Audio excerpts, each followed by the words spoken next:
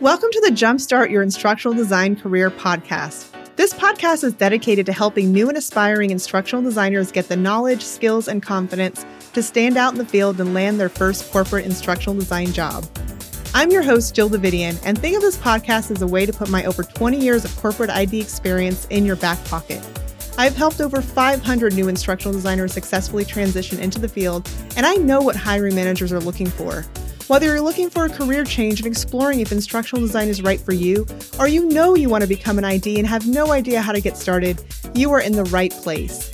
Join me each week for actionable guidance as we explore how to build your portfolio, transform your resume, and interview with confidence. Welcome back to the podcast. Today we're going to be talking about portfolios, and this is something that we've talked about before, but I want to dive a little bit deeper into it. So if you have listened to the episode that I did on what a portfolio is and why it's so important to have one, you'll know that you need to have a portfolio in order to get an instructional design job. It is really important to be able to prove to employers what you're able to do, especially if you're transitioning.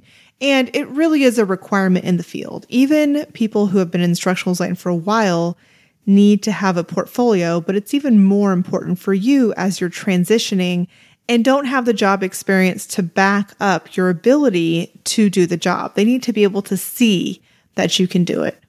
What I want to talk about though is what goes into that portfolio. So you may be thinking, okay, I know I need to have a portfolio. Cool. Now, what do I put in it? Do I just put things that represent what I've done at previous jobs? Do I pull out lesson plans and curriculum? And do I put some random videos that I made, or what goes in there? Or maybe you're thinking, I don't have anything to put in there because everything is proprietary. I can't put anything. So I guess I can't make a portfolio because I don't have anything to put in it. And that is not true. When you create your portfolio, you are going to have to create things from scratch. That is the way it is. And I've said this before, that almost never are you going to put things from a previous job. So if everything is proprietary, that's okay. The only time I would suggest putting anything from a previous job in there is if you actually did instructional design work at a previous job that was a company, not education, not higher ed, nothing like that, but an actual company where you were training adults. If you did something along those lines, and it is something that you have permission to use, you can put it in there.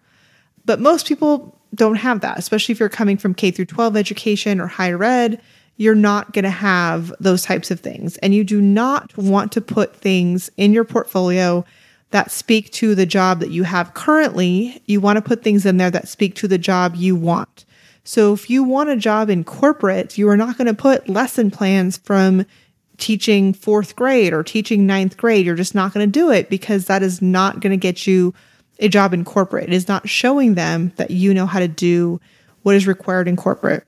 So since you don't already have those items because you haven't ever worked in corporate, you're going to have to create them from scratch.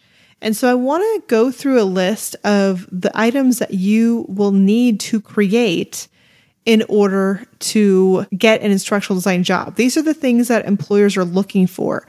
These are the things that when they go to your website, they're going to be trying to find. And if you don't have these items, it's going to be very difficult to get a job.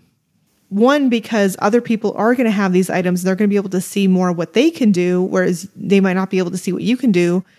And two, because this gives employers an idea of what they can expect from you.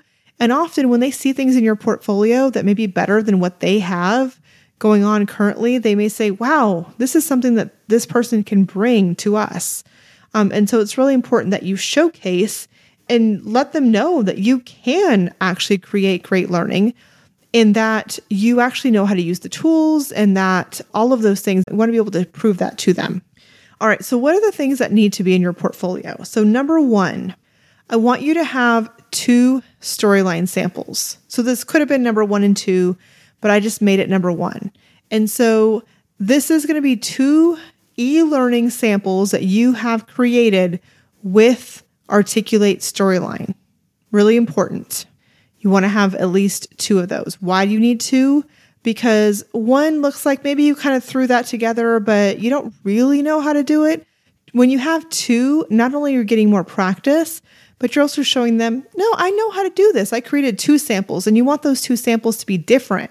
So they're not in the same style. They look different. They're using, different graphics and different topics, interactions, and all of that. The second one is I want you to have 1 to 2 Rise samples. So this is with Articulate Rise.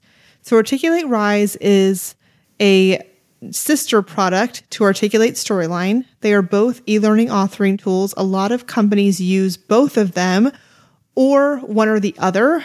They are the 2 most commonly used tools in the instructional design and e-learning development field. And so you really want to have samples from both. Rise is used less often than Storyline, so that's why you said you could have 1 to 2. Whereas Storyline, I definitely want you to have 2. Now, I would make sure all of the topics for all of these are different topics, but that is the second one in the list. Now, if you want to learn more about the difference between Articulate, Storyline, and Rise, I do have a podcast episode on that, and so you can listen to that to get more information about these 2 tools. Now, that's going to cover the development side, where you actually go and build the e-learning. But employers are going to want to see that you can do the design side as well, that it's not just about building. It's not like when we're building a house and you just go start hammering away to build the house. No, you've got to have a blueprint. You've got to plan it out, right? The architect has to create that blueprint. And so we have to do that as instructional designers. And so employers don't want to just see the end product. They want to actually see how you got there. What was your design process like? And so you're going to want to create a storyboard. A storyboard is in-depth, line by line, what is going to be on the slides that you're going to create, say in Storyline, right? You're going to create a storyboard for your Storyline project. So that number 1 that I told you where you need to have a Storyline sample, well, this in number 3, this storyboard can be for that Storyline sample. It's like the precursor to it. So you can use the same topic for both. Now, number 4 is going to be a design document. And so a design document comes even earlier. So if you want to learn more about the process and how all these documents fit in, you can listen to my episode on how the instructional design process is like building a house.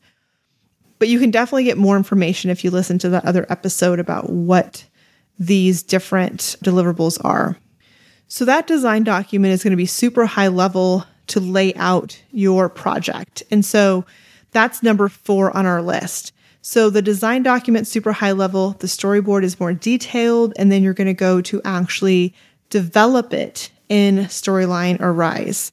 And so the design document, the storyboard, and one of the Storyline samples could all be on the same topic, because that would be a typical project path to create those same deliverables, same set of items for one particular topic. But then your other Storyline topic is going to need to be something different. Your Rise topic is going to need to be something different.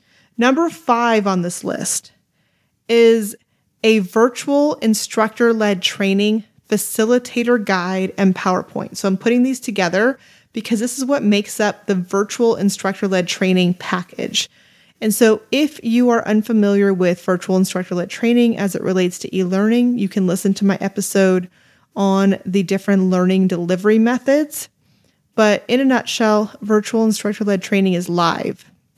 There is a live instructor. It is typically not you. It is someone else, but you are designing the materials, the PowerPoint that instructor is going to present, and the facilitator guide that they're going to use that are going to have all of the notes that you're going to have them say, like what are the things that they need to say? What are the activities that they're going to do? Are they going to have a breakout room? How long is it? Are they going to debrief? What do they discuss in the breakout rooms? All of those kinds of things are going to be in a facilitator guide. And then you're going to have the PowerPoint. That is what the learners actually see. That is number 5. Now, I have that in here, even though I would say there's probably about, I don't know, maybe 15, 20% of companies out there still doing virtual instructor-led training, whereas most of them are doing e-learning, which is captured in the first 4 items that I mentioned.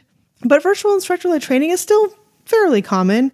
And so the more that you have in your portfolio, the more you are opening yourself up to take on more work because you don't know what that employer is looking for.